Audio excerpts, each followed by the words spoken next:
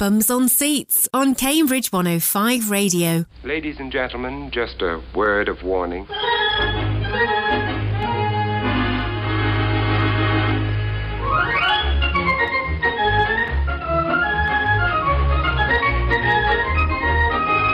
you're a mess, aren't you?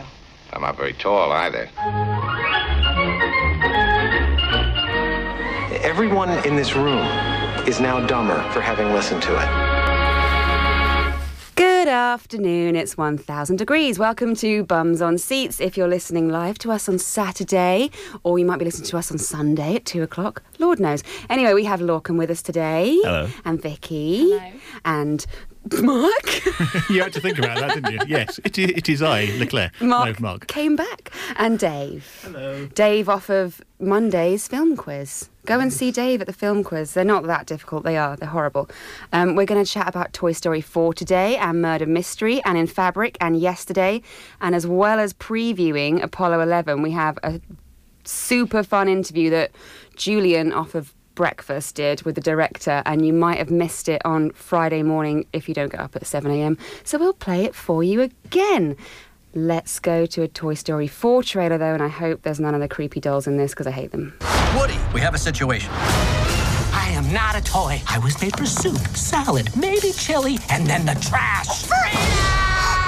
Buzz, we've got to get Forky. Affirmative. Why am I alive? You're Bonnie's toy. You are going to help create happy memories that will last for the rest of her life. Huh? What? Oh, yeah. Bonnie? We're going home, Forky. Bonnie, I'm coming! On my way, Woody! To infinity and beyond!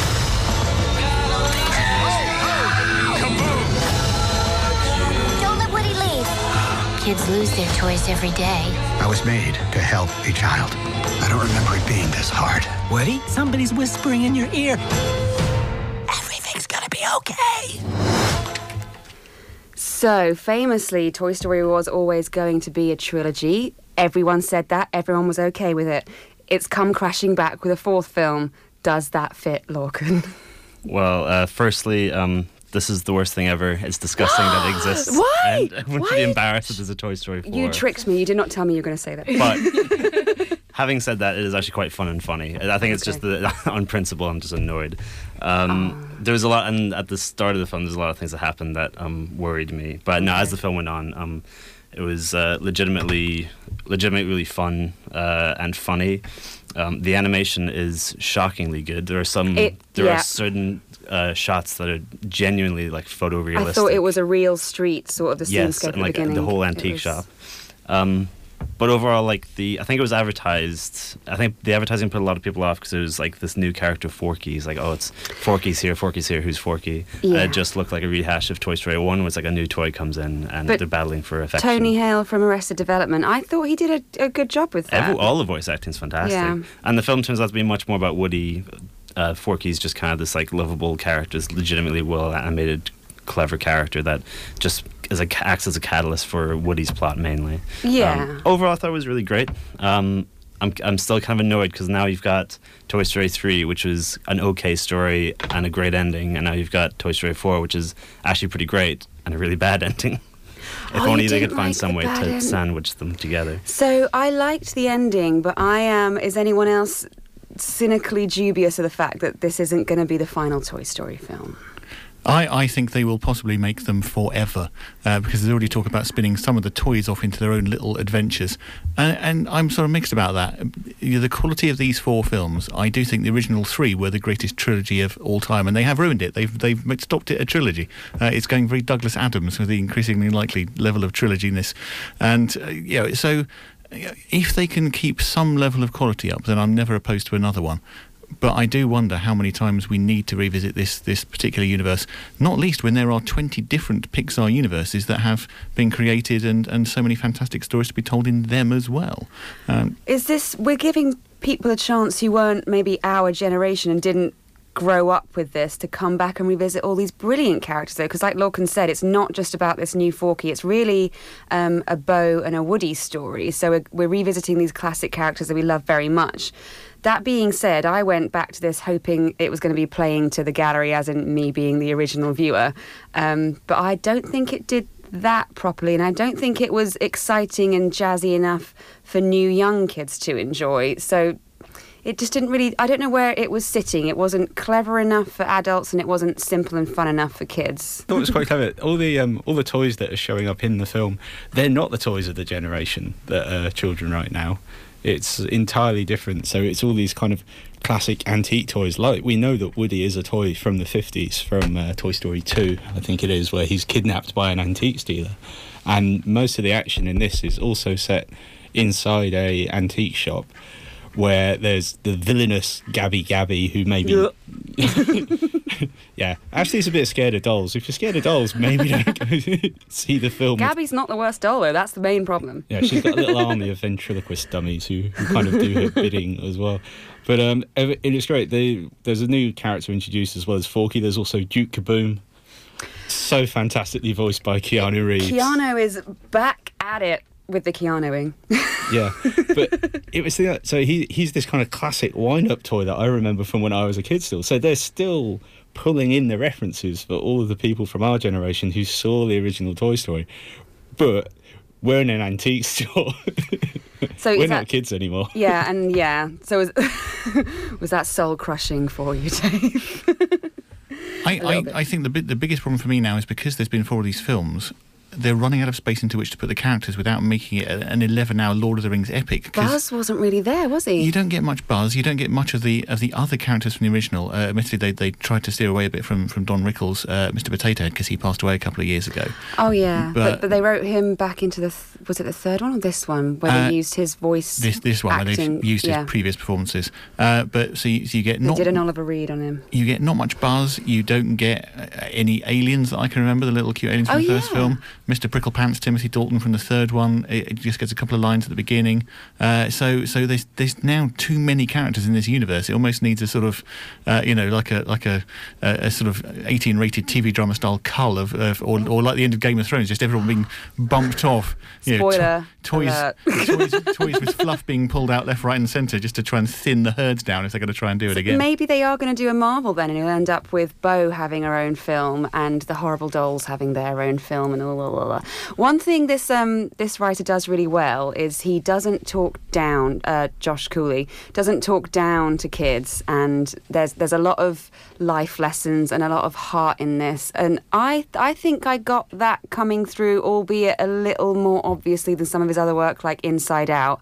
So Lorcan, did you follow a particular oh, Vicky, you've seen it as well. I have seen it. Oh, wicked. Come on in. Did you follow a particular deeper thread of a story through this, or did you just think it was here's Woody, here's Bo, here's a new Forky guy, here's some creepy dolls, fun? I feel like for me as a child, I think Bo Peep was one of my favourite characters because like she was this really gorgeous like figurine, and I related to her like because she was really girly when I was younger. And then like in the third one, when you don't see her character, and I was really disappointed. Dark day for Vicky. I felt it like deep in my chest. And so for her to like come back, I'm really excited. I love how they've extended her like storyline and everything. But I do feel like this is one of I might just see this as like a seasonal like film or like just an add-on. I will always keep the original trilogy like intact. Okay. So Lorcan was incensed by the fact that there is a fourth film. Did you were you a huge fan of the first 3? Is that why you hate this so much, or were you never really sold and you're just thinking, why are we back here? Again, I don't hate the movie. I hate the fact that there is a fourth one in general. Like they've done the best they can to justify a fourth one, but like Mark said about like they're planning on maybe having like spin-off movies. This feels like a spin-off movie that bizarrely has the original characters in it, though not all that much. And something that really annoyed me at the very start. There's an opening sequence that plays more like kind of Toy Story the animated series, and then that was weird. It was just kind of random. And then it's raining, and then the camera pans up above the clouds, and it's like the classic like cloudy wallpaper, and the music starts playing. And you're expecting Toy Story 4 to come up. Instead, Disney Presents came up, which really ground my grits, because it's kind of like there's a really emotional montage coming, and it's like Disney saying, who never made Toy Story, saying burn, yeah, oh this lovely nostalgic feeling you're about to have, brought to you by Disney. That was the kind of worrying stuff at the start, I felt. But like I say, I think the original trilogy is really great.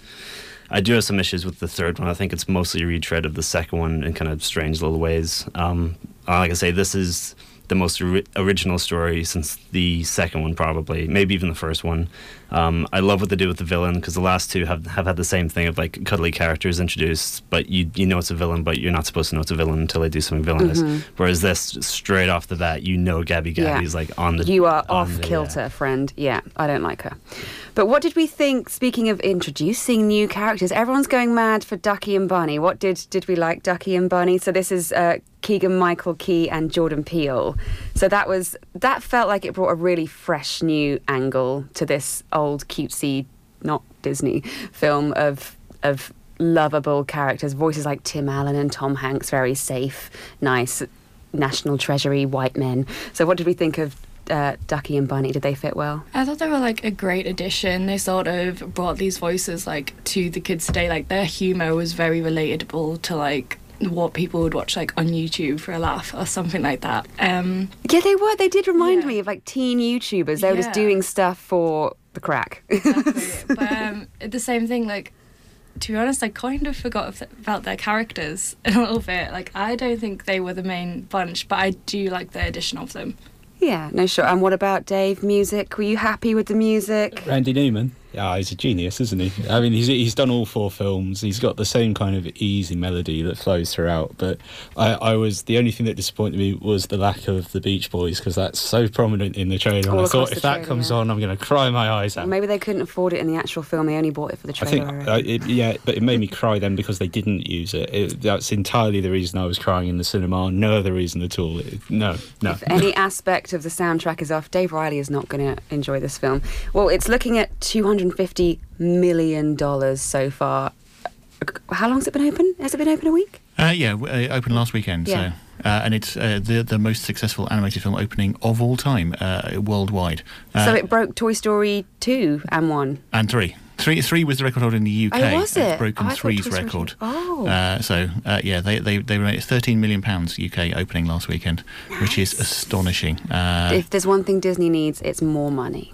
Yeah, because they clearly, looking fairly broke after Avengers Endgame didn't do that well. I think that's the one. I mean, I think the other thing I would just say about this quickly is that the animation is stunning. That they're not resting on their laurels. Particularly the open sequence that we mentioned, where it's in the rain. It looks almost photorealistic in certain points, and they've tried to the point where I was worried. I was like, don't put characters in real life situations. Don't just dump animated characters in it. I'm going to hate this. I thought it was real. Yeah, because there's one point where you see a cat that's been pulling toys apart. It's in the trailer. I'm not spoiling too much by saying that, but for a moment the cat looks like a real cat, and then it turns and you see it's got a more cartoonish face.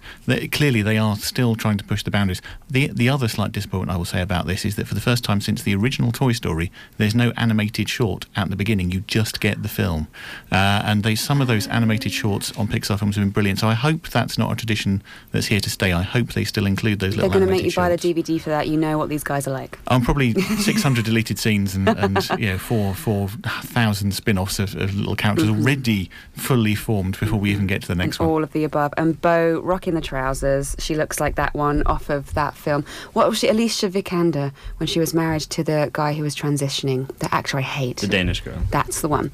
So yeah, never has a pair of trousers been worn so fabulously by a female character on film. It's a Certificate U Toy Story 4. It's everywhere in town. It's at every surrounding Cineworld, and it's going to be everywhere for probably another month at least, throughout into the summer. Bums on Seats on Cambridge 105 Radio. And if you don't want to have to actually leave the house, which I don't like to do, and it's insufferably sunny like this, doesn't match my personal brand, you can sit inside with Netflix. And here's another huge opening, actually, Murder Mystery. This is supposed to be the biggest Netflix original opening of all time. Let's have a quick listen to the trailer. Did you notice anything out of the ordinary? They're Americans. But we didn't do this. Someone's trying to frame us. We do things together, so can we please just figure this out? It's just like Death in the Library. What happens in Death in the Library? They died That's why it's called Death in the Library. You guys are all over the news. They say you killed someone. Do you think that's possible? We're trying. Those were warning shots, honey! If we're gonna do this, we gotta look confident. Boom. Go, go, go! Ferrari! Testarossa! Magna Fiance! It's a fantasy! I love you. That was sweet. Look what you just made me do. Oh no, is Taylor Swift in this? Or is she just doing... Okay, thank God. Well, this is Murder Mystery, Netflix's biggest grossing opening, if that's actually a real thing. I have no idea how they work that kind of thing out because it's just a subscription service. Only Girl Reviewer. Hi, Vicky. Hello. This looks like a rom-com to me. So I'm going to come to you for the rom-com question. Is it a good... Is it Nora Ephron rom-com, or is it the other end of rom-com, which is bad and boring and dull and fluffy? To be honest, there's not a large rom-com element. It's sweet, but it's definitely Agatha Christie for Netflix. Yeah. Good sell. So is it that clever and sort of multi-layered? And I would say it's more like relaxed, trashy viewing, but with like a feeling of what you're getting. But also, it surprises you. I was pleasantly surprised by this film. You didn't guess what was happening? None of that? I hate it when you to be honest, sit down. I did not. No shit, I didn't get Sixth Sense. I didn't get Dusk Till Dawn, so don't worry about that. I honestly, I didn't know who it was. I feel like the characters are so there and so in your face. You think it's everyone at one point. And it could be. They don't delve too into the characters, and because of that, you just are so confused at who is actually committing the crimes, but I sort of really enjoyed that. Okay. Yeah. So did anyone else get annoyed that we didn't really delve that deeply into who everyone was? Were they everyone a little one-dimensional, or did you get why they were doing that? I was just getting amazed every time the door opened and there was another famous face behind it. I'm just looking at the cast list. The casting is brilliant. I think my favourite one is probably there's Icelandic bloke, Olafur Darri Olafsson, as Sergei, ex-Spetsnaz. He doesn't speak until he does, which happens an awful lot in the film. It's like, they don't talk. 2 minutes later, they're probably talking about something to someone else. But it's just quite an eclectic bunch of people. Yeah. I think they're all having a lot of fun. I don't think I had as much fun as them, but it's got its moments here and there. Any time one of the murders happens, the ensuing chaos, particularly the very, very first one, was like, don't take the knife out the body, no! Murder it's in the advice trailer. From It's Dave fine. Riley, everyone. Quiz 7, Picture House, you'll be safe. We have Terence Stamp here as well, which is that I'm so glad to see him back. Priscilla, Queen of the Desert Wonder. Did anyone stand out for you, Lorcan? Was it really the Adam Sandler Jennifer Aniston show, or was this a real ensemble thing? I think, to firstly say, I did enjoy the film, but I think Adam Sandler's mastered the art of turning a vacation into a crowd-pleasing movie. That sounded like shade. Was that shade? It was a little bit of shade, but he can afford it. To be honest, Jennifer Aniston, I love seeing Jennifer Aniston in anything. She always, I don't know if she's like trying really hard in everything she's in, or if she's just naturally I think she's really very likable. underrated. She's very really likable. She just... and she does a lot to kind of save the film. I think Adam Sandler looks quite tired and fatigued. The opening scenes of this movie were pretty atrocious, and he just looks tired. I can only imagine. Is he doing his Adam Sandler voice, or is he in his normal voice? He's just doing his normal voice. Oh, okay. But like Dave said, I think everyone's having a good time. It's directed by Kyle Newacek, who I know him from. He's a director and star of Workaholics, which I'm quite fond of, and he also did a movie for Netflix with the same crew as and Community. I love Community. Yes, he's done some Community. Okay. I think it looks better than most of the kind of Adam Sandler vehicles. I think Jack and Jill was probably like the dark phase of just him being in movies that don't look like movies. But they're just Adam Sandler conservatory buying vehicles, basically. But yeah. And they're bizarrely written by James Vanderbilt, who wrote Zodiac, one of the greatest films ever made. Yeah, and Independence Day. Just kind of silly things after that. Yeah, that's weird. Well, maybe, so you think he's sold out, the writer's totally sold out, is I'm what not gonna go that I'm far. reading underneath. I don't know how this script started out or how it ended or what the origin was. And I will say, I thought it was funnier than Booksmart, so whatever that's worth. Right, this is why you... Right, stop. You weren't on that show. You've missed your chance. I was on that show. I just didn't watch it in time. Leave us alone. Leave us. How can you not like books? Right, we're not getting into this because he wants me to buy it and I'm not going to buy it. Does anyone know how they work out that this is the biggest opening for a Netflix original? I don't understand how that works if it's a streaming service. Oh, some kind of algorithm. Yes. Yeah? Just say algorithm and we'll just nod our heads. Yeah. That's absolutely fine. So does anyone else have anything actually deep and dark and wonderful to say about it, or is it just a pretty good caper for Netflix? Would this deserve to have a proper cinema release? I would not go see it in the cinema. No. I would not either. Yeah. Okay. However, there's a character called Juan Carlos, and he is amazing in it. Well, we'll look out for Juan Carlos. He's in Charlie's Angels, just in case. The new one? The new one. Oh. I saw a trailer for that, and I don't want to go see that. But anyway, that's how they figure it out. It's literally sat on my screen in front of me. They figure out that it's the biggest opening Netflix because in the first 3 days, nearly 31 million accounts watched the film. So that's 31 million people with not a lot to do.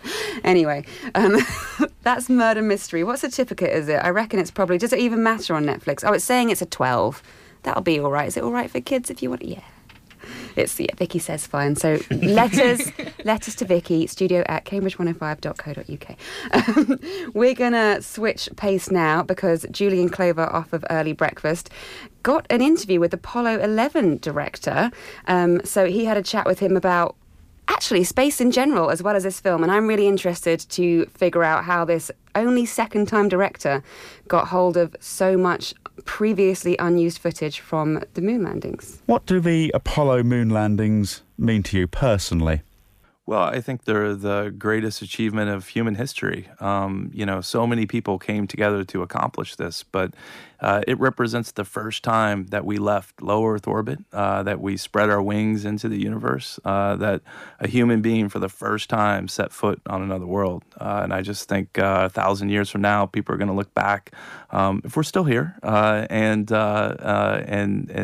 think that it was just the most amazing accomplishment that humans had done up to this point.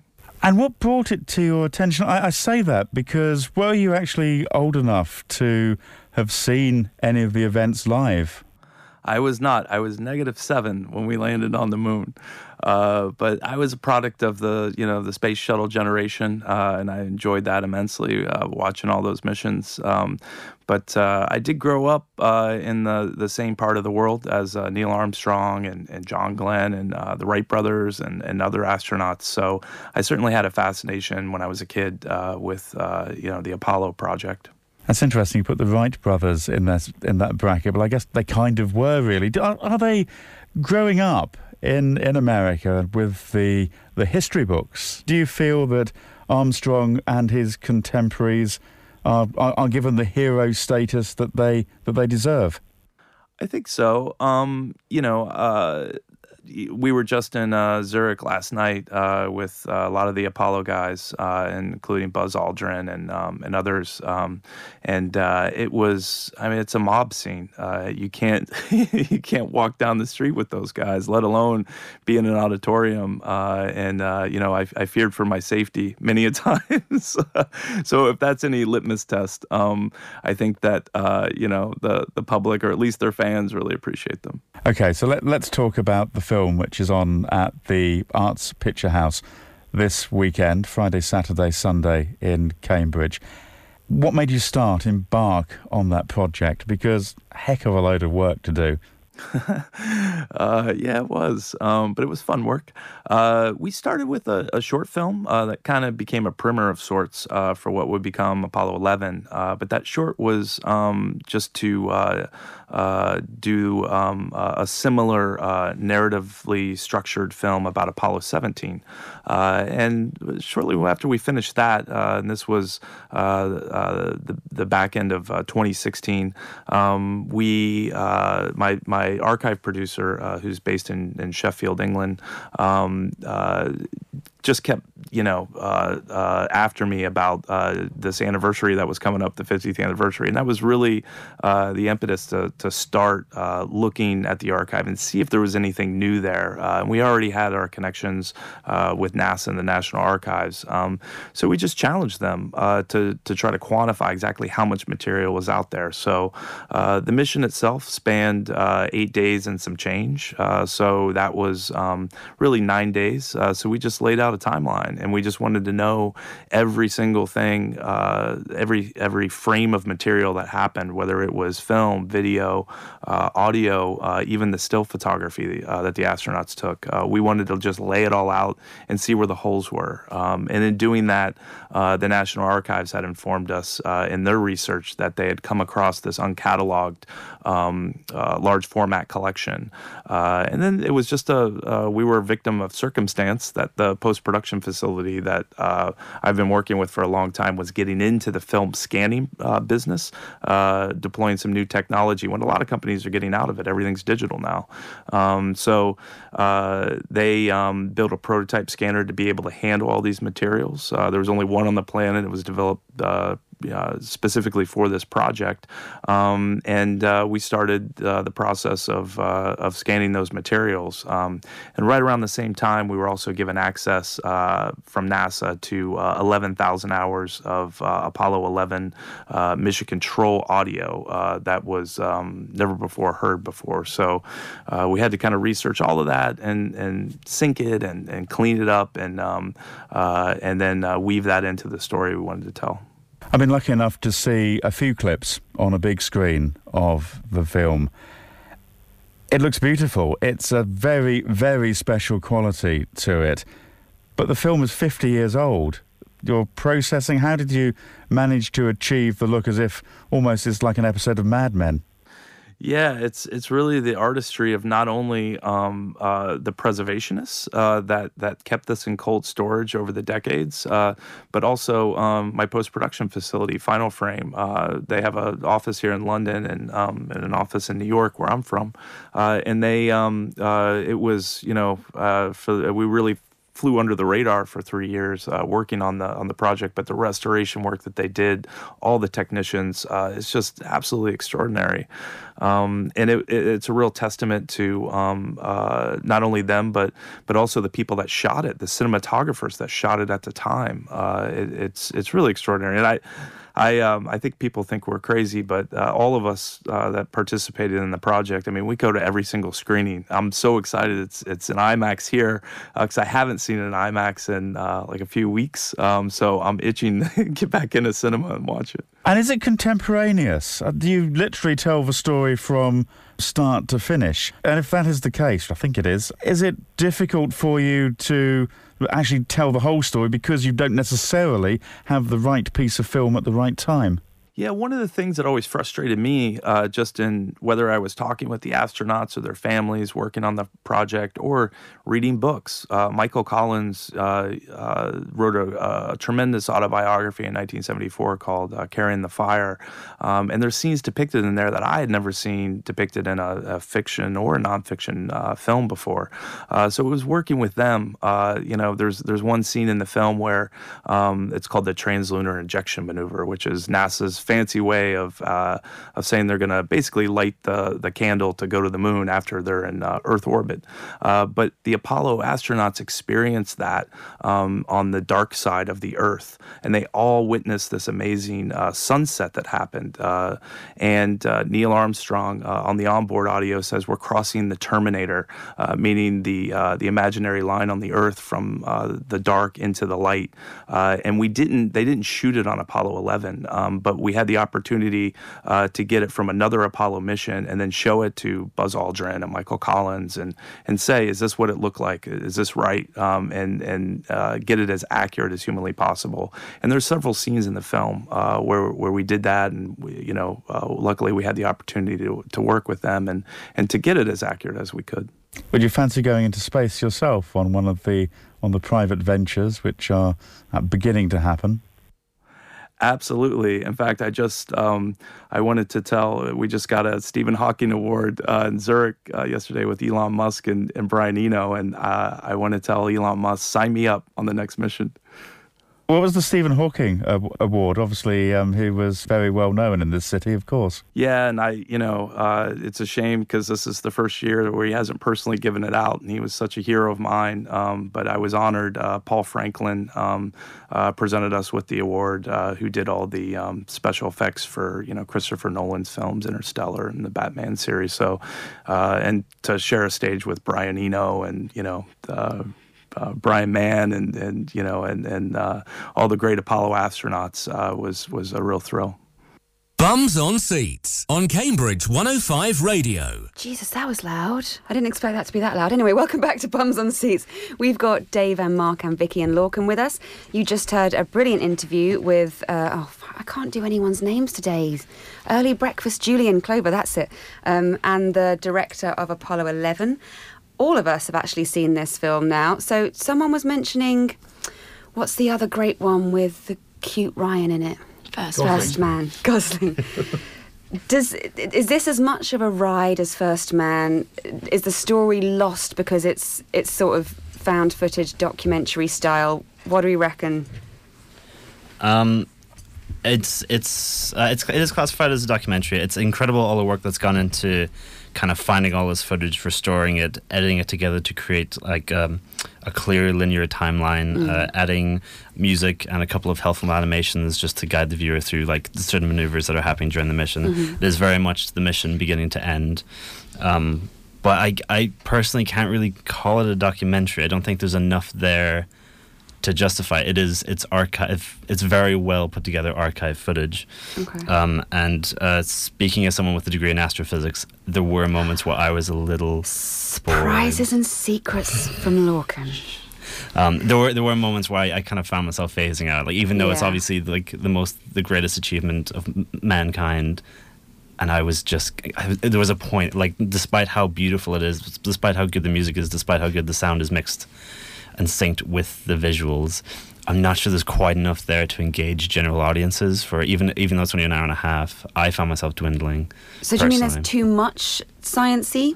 I think there's maybe just not enough content to keep the average viewer engaged, maybe. There's a lot of sort of shots where it's like half darkness because you can see what like the cut-off window, what like the astronaut's actually looking through. Right. It's either like Buzz or Michael Collins, and so there is like half window shots where you can sort of see Earth, but some parts of it I just didn't know what I was looking at half the time. Would it maybe have worked better on TV then? Were you expecting a bit too much because you're looking at it on a big screen, or would it be maybe totally lost on a tiny TV screen? I feel like I did appreciate seeing it on the big screen. I feel like when it started and they were in the space station, I was completely absorbed into the time period of like what it was. So it was in the 60s and it was... Yeah, Julian was saying it looked like an episode of Mad Men. Yeah, it's like the people look so HD and like... they're great. Like the restoration of the footage in particular is so well done, and that's what I really appreciate about this film. And the hues of colour that they've captured on 70mm is incredible. But at the same time, while they're in space and the Eagle is landing, that is the part where I drifted, and it's meant to. And they brought me back. The climax. I know, and they brought me back with this great intense music, but maybe they did that on purpose because they knew that this was the point in the film where people were like in a lull. Right. Dave, music guy. Is it artfully laced in, or do you think they're using it to pep you up a bit for what might be a bit of a thin story-wise film? I thought it was, really good music, but at times it felt a little too overpowering, and it may be for that reason that it was trying to kind of wait. Because I hit the same lull as the Eagle descends. I don't know if it's my brain just kind of going, they make it, they walk on the moon and everything. So spoiled already. Have a nap. I mean, part of me is like, oh, this is really clever. This must be how tired they were actually feeling while they were descending to the moon, because they're 6 days into a mission at that point. They've slept standing up in zero gravity. There's a bit where they're talking about how they sleep in the capsule on the moon. I didn't realise they actually stayed on the moon long enough to have a nap and stuff, but my Buzz Aldrin's just like, I just curled up on the floor and Neil made a hammock. And it was just like, What? Were they on the moon? So there is some new stuff, or is that the only new thing? Is it maybe a bit boring because you know everything and there's really nothing new you're figuring out from this? I think there were a few things that I didn't realise. I think anyone who's seen Apollo 13, the Ron Howard film, will know a fair amount about this, and I don't know how much more it adds than that, or if you were generally aware of that kind of experience. But odd things like the fact that the number of times they orbited the Earth before they can then slingshot out towards the moon, I sort of probably knew somewhere in the back of my head but hadn't realised. And actually the little graphics are quite good in bringing out those details. I think some of the bits of footage you've not seen before, the one that struck me the most is actually when the first separation of the rocket occurs, because you see the classic shot we're all used to of that shot from inside of the previous section falling away and the Earth is in the background. But there's a shot where you see what that separation looks like from the ground, and it's like the whole thing has exploded. The force of the separation is astonishing, and there are little moments like that just catch you off guard and actually bring something new to it. I think there is the risk that after 50 years we are so over familiar with this story because we only went 6 times and actually landed on the moon in total, I think. Consequently, we've lived through those experiences a lot. And somehow I would have liked to see little bits more of some of the other detail, like when we're seeing the people at the sort of viewing site on the ground, and you're seeing some of these crazy 60s fashions that people are wearing, and the way that people are looking, and little signs saying the coffee is all 5 cents no matter how you want it. And it's the difficulty is that there is clearly a wealth of people stories to be told here, and it doesn't tell a people story, it tells the story of man's greatest achievement of going into space. And somehow the little stories, the stories of the thousands of people who worked at NASA to make that happen, you feel they're there, but they're behind a pane of glass and you can't quite get at them. And I think that was my only real frustration with the film.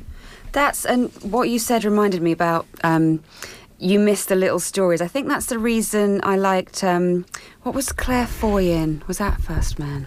Yeah.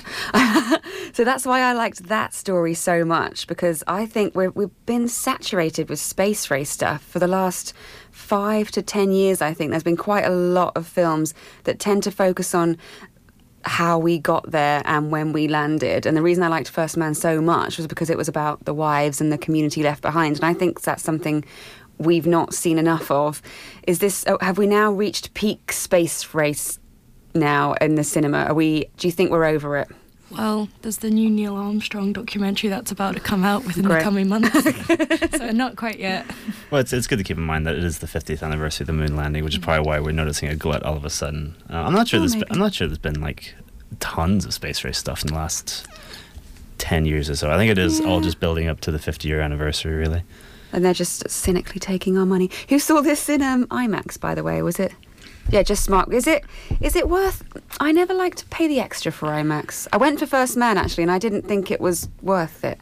I mean, I have the advantage that I have one of these lovely membership cards, which means you only pay the add-on rather than actually having to pay the full price for it. Me too, and I still don't like the extra fibre. I would say, if you're going to see this, try and find the biggest screen possible, whether IMAX or whether a standard screen. I don't know which screen is showing it in the picture house, but it's mixed between the biggest screen and the second biggest screen. Yeah, so if you have the opportunity to choose between your screenings, try and get to see it in Screen One. I think wherever you're seeing it, try and see it as big as possible. The advantage of IMAX for me wasn't so much the visuals; it was the sound, because you do get a boost in the sound with IMAX as well, and that unearthly rumble as the Apollo 11 is actually taking off. That did make me feel like I was there watching rather than just seeing a film. So for me, the benefits of the IMAX are as the sound as much as anything else. So what do we think we have in store for this director? So we have Todd Douglas Miller. This is only his second ever film. Mark, again, you're the only person who's seen his previous documentary, which is Dinosaur 13, about the biggest fossil ever found. But well, my list of things I've seen in the past tells me I've seen it before, but I can't remember a thing about it, which maybe tells you that his films are not sticking in my memory too much. And so is he more of a technical director than a great storyteller? I suspect, maybe it is about the technical detail of stories, and the best documentaries are the ones which give you an insight into the human condition as well as to the story they're trying to tell. No, agreed. And so does this maybe fall a little short of that then? Is this not... People can't be coming here looking for a human story at all. At least it's not trying to tell a human story. It is very in your face, like you are going to experience Apollo 11 the best way we can deliver it to you, and they do that absolutely. So at least they don't have the pretense of trying to bring you a human story, which is nice. There is a little bit of like human communication there. Like you do get some like wholesome American humor just from the radio communication between the Houston Space Center and the space team, and it's very uplifting at times where you just have darkness on your screen and then you just hear Michael Collins coming back round from the dark side of the moon. No, cute. So that's Apollo 11 by Todd Douglas Miller. It's out now. It's showing at the Arts Picture House and the Light Cinema in town, and the Light is where you can get it on IMAX if you'd like. It's also all surrounding Cineworlds. Now, another scene change. This looks ace, by the way, in fabric. This is what I'm going to go and see next. Full of people I love. Looks dark and creepy, also love. Let's listen to a trailer. A purchase on a horizon? I'm just looking, thank you. The hesitation in your voice, soon to be an echo in the recesses of the spheres of retail. The dress is your image, onto what you project through an illusion. I'm just going on a date. I don't normally wear this kind of thing. Be bold. Your date will compliment you. I think something's wrong with that dress. Don't tell me you're scared of a dress. The dog ripped it to pieces. It's brand spanking new almost. Such a pretty dress.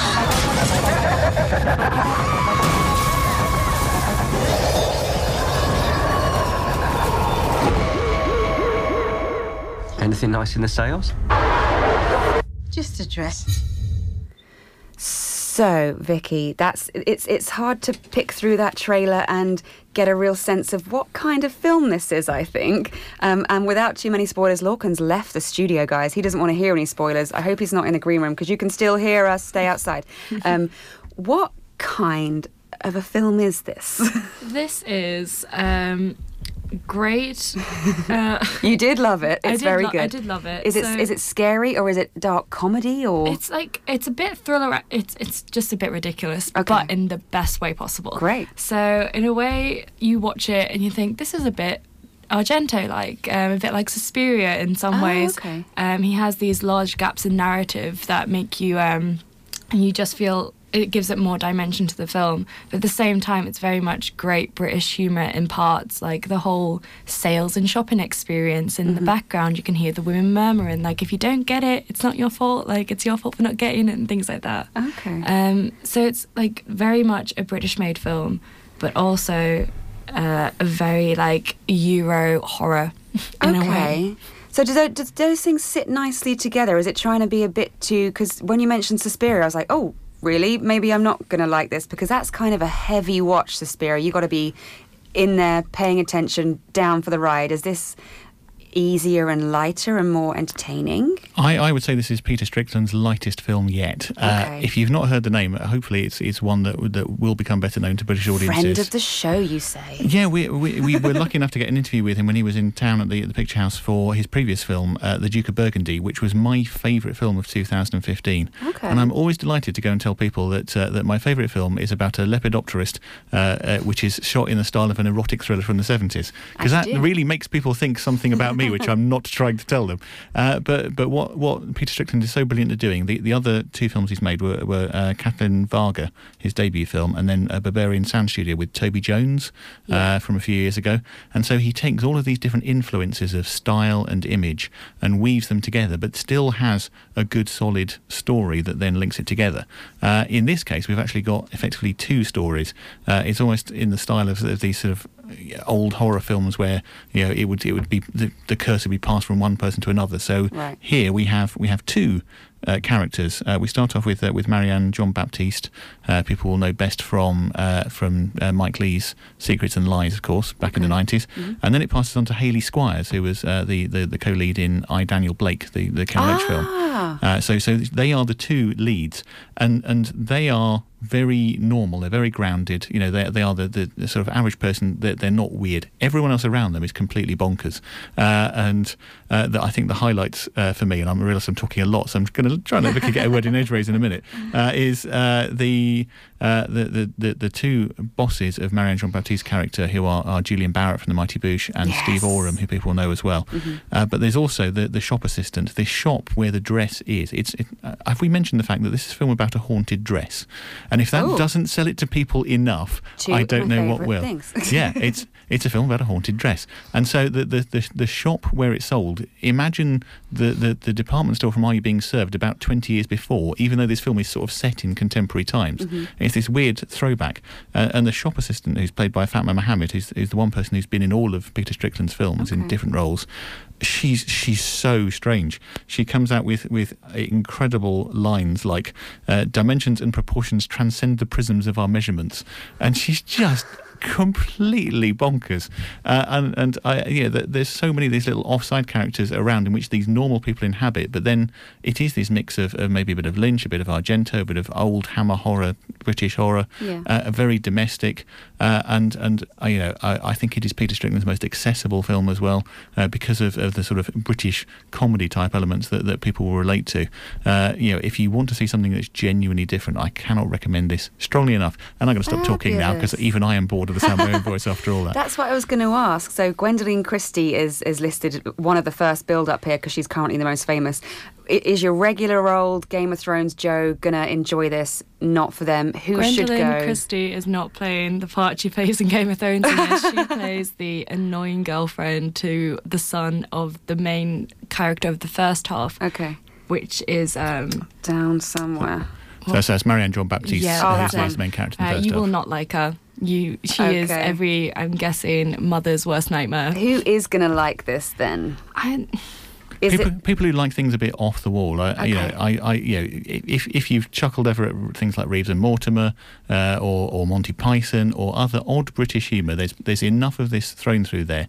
But also, if you like things like Dario Argento's horror films, like the Italian giallo horror tradition of these lurid colours and weird sound effects, or David Lynch, or anything that's a bit weird, if you're just bored of seeing the same old story told in multiplexes time after time, you're not going to see anything like this again for a while. You're really not. So well, I'm going to go for it. It's Certificate 15. It's available on Curzon, but is there one chance to see it at Saffron Screen, did you say? Or it's going to be at Saffron Screen on the 5th of August, which is just down the road from Cambridge, and it's a lovely little community cinema that actually takes place in a school hall, but it's got proper raked cinema seating and fantastic projections. So if you fancy a little trip out, you are likely to see both me and Toby Miller of this parish in the audience for that one, because I'm going to go and see it again on a big screen. Excellent. And do come and chat to us if we're around at that one, and share your thoughts. August the 5th. August the 5th. Saffron Screen. But otherwise available to stream online on Curzon Home Cinema. Great. That was In Fabric. We need to squeeze in another film before we let you all go. Someone made one about the Beatles for some reason. Here's a trailer. John, Paul, George and Ringo, the Beatles. No. Stop it. Yesterday. It's one of the greatest songs ever written. Well, it's not Coldplay. It's not Fix You. When I find myself in times of trouble, Mother Mary comes. I'm just listening to Jack's new song. Oh, yeah! What's this one called? Leave It Be. Let It Be. Well, rock on, Jack. Word has gone out about a new pop phenomenon. Is it just you writing the songs? Yes. But is it? I don't know. I've been a fool twice over. Perhaps love isn't all you need, but it's pretty damn close. Is that as bad as it sounds? I know it's bad in entirely different ways. It's bad in ways that you don't expect before you go and see it. So, come on. This is Danny Boyle. Danny Boyle. And Richard Curtis, and for all the... I expect it from Richard Curtis now. Well, no, I'm going to surprise myself by sticking up for Richard Curtis before we get any further. Because as twee and as predictable as they are, Four Weddings and a Funeral, Notting Hill, and some of the other things Four he's done Weddings is ace. are Notting British Hill is British ace. classics. The Vicar of Dibley, one of the finest sitcoms this country's ever produced, and this episode of Doctor Who is a modern classic. So he's capable of good stuff, and then he turns out nonsense like About Time and this. Oh, I forgot about. I scratched that from my memory. Oh, let me remind you and give you nightmares about Time. But yeah, if you'll see this, you'll have nightmares about this as well. The basic principle of this is that Himesh Patel is playing a guy called Jack Malik, who's He's off of EastEnders, this actor, right? That's where he went wrong to start with. He's one of those people that is better known as being in something for 10 years, so people will just call him Tamwa. I'm not an EastEnders fan, so this is a mystery to me, but yeah. I will say, before I go any further, the other thing that freaked me out about this is that Lily James' character is called Ellie, and the finale of the film is set in Galston, near Great Yarmouth, and my ex-wife is called Ellie, and she now lives in Galston. That's why you hate it. Properly freaked me out. I'm not biased against this film by any way. I think she may be in the crowd somewhere. I think she may have been around that day when they filmed the crowd scenes, but I'll look out for it if I ever see it again, which would not be by choice, I can assure you. Anyway, back to what the film's about. It is a guy who is a failing singer-songwriter, thinks he's about to give up. Then there's a 12-second blackout around the world, and everywhere in the world at the same time it's night, which annoyed me as well. So in Tokyo, in Paris, in London, in Africa, it is night everywhere at the same time. No, it's not. It's not night everywhere at the same time. So that really annoyed me. And I just went downhill from there. He gets hit by a bus. When he wakes up, the whole world has forgotten certain things, like Coca-Cola and the Beatles and other random things that I won't spoil because they come later in the film. Okay. But yeah, there's odd things. So those two examples may not be bad things, though, in my opinion. But then, what you have to do first of all is take your disbelief and suspend it off the highest thing possible, because this is a world where the Beatles no longer exist. So Oasis no longer exist because all they did is rip off the Beatles. But apparently Ed Sheeran does still exist because he didn't rip off the Beatles in any way, shape or form. This is why I knew I was going to hate it, so I didn't bother going to see it. And then Ed Sheeran has the third, fourth biggest part in the film. Oh dear. And he cannot act. He cannot even be Ed Sheeran. He is pretty terrible, and you get a lot of Ed Sheeran. Oh no, Dave, this should be up your street. It's a film about music. It should be threaded everywhere through it. Does even the soundtrack save it, or did you actually like it? Well, I know. I'm going to get this in before Mark does. There's no not actually shade. as Look, much. Your opinion is valid. There's not actually as much Beatles music as you would hope. There's kind of montages. They do a couple of numbers, don't they, over some time. Let you and I talk about this briefly. So your average film that comes out these days is like a jukebox musical, like Mamma Mia. You get loads of ABBA songs sung by the cast. That is a musical. It is. This is not a musical. You get 20-second clips of the Beatles songs. Yeah, you get a fairly nice rendition of Help that's quite angry. Is there any kind of anniversary for a Beatles back catalogue? Is this why we have to watch this? Probably, yeah, I don't know. It's the 49th anniversary of them breaking up. Close enough. Yeah. I mean, there's some score in there as well. Daniel Pemberton, he did the soundtrack last year for Spider-Man Into the Spider-Verse, which is one of the best soundtracks of last year. Okay. And then he's come along here and he's done what Trent Reznor did for Love and Mercy, the Beach Boys biopic, where he's taking the music but he's fusing it in with his Is that what he won his own. Oscar for? Or he got that for The Social Network. Oh, okay. I think, which was original music. Yeah, okay. But this point, he's taken the Beatles. But the one thing that really annoyed me was throughout the trailers, there's all this kind of advertising of the fact that he sits down at the sofa on the James Corden show and he writes something, the song something, because he's told to write something, and performs it, and then it's not in the film, and it's one of my favourite songs of all time by the Beatles. It's not even in the credits, although it is listed as appearing in the film.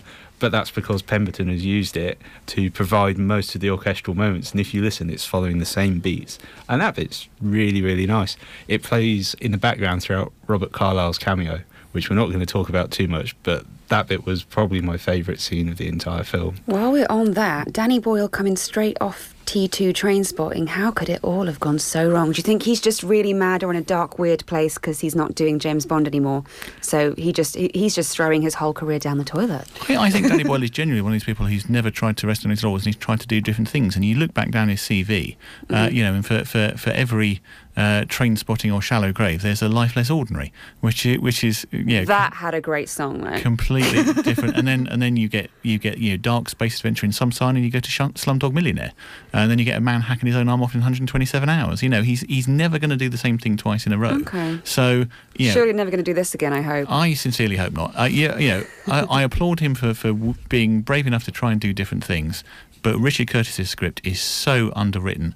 The biggest issue I'm going to take is not with the music, it's with the relationship between the two central characters. Yeah. Because he is just a guy who sings songs. There's nothing else about him. She is a woman who is in love with a guy and frustrated that he has not professed his love to her. That's her whole character. Oh, now. And so consequently, you get this feeling of them that they missed a chance to have a relationship, but you never get any sense of why they would have had a relationship. The film it wants you to just take that as read, and it wants you to take as read that Beatles songs are brilliant, and even some guy playing Eleanor Rigby on a guitar, like a rock song, is as brilliant as the string arrangement of Eleanor Rigby that Lennon and McCartney did.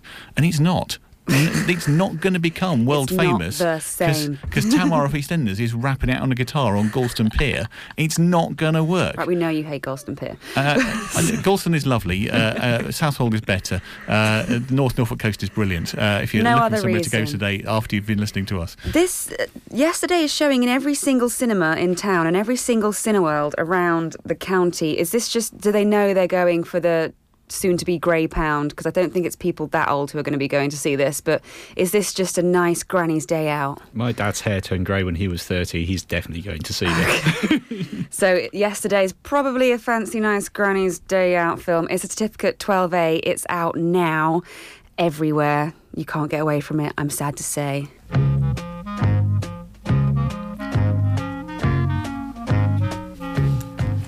And I'm going to play you out with a little bit of Beatles. Not by choice, but just because we talked about yesterday. I'm not the hugest fan, in case you didn't guess that. Thank you so much to Lorcan. Thank you. To Vicky.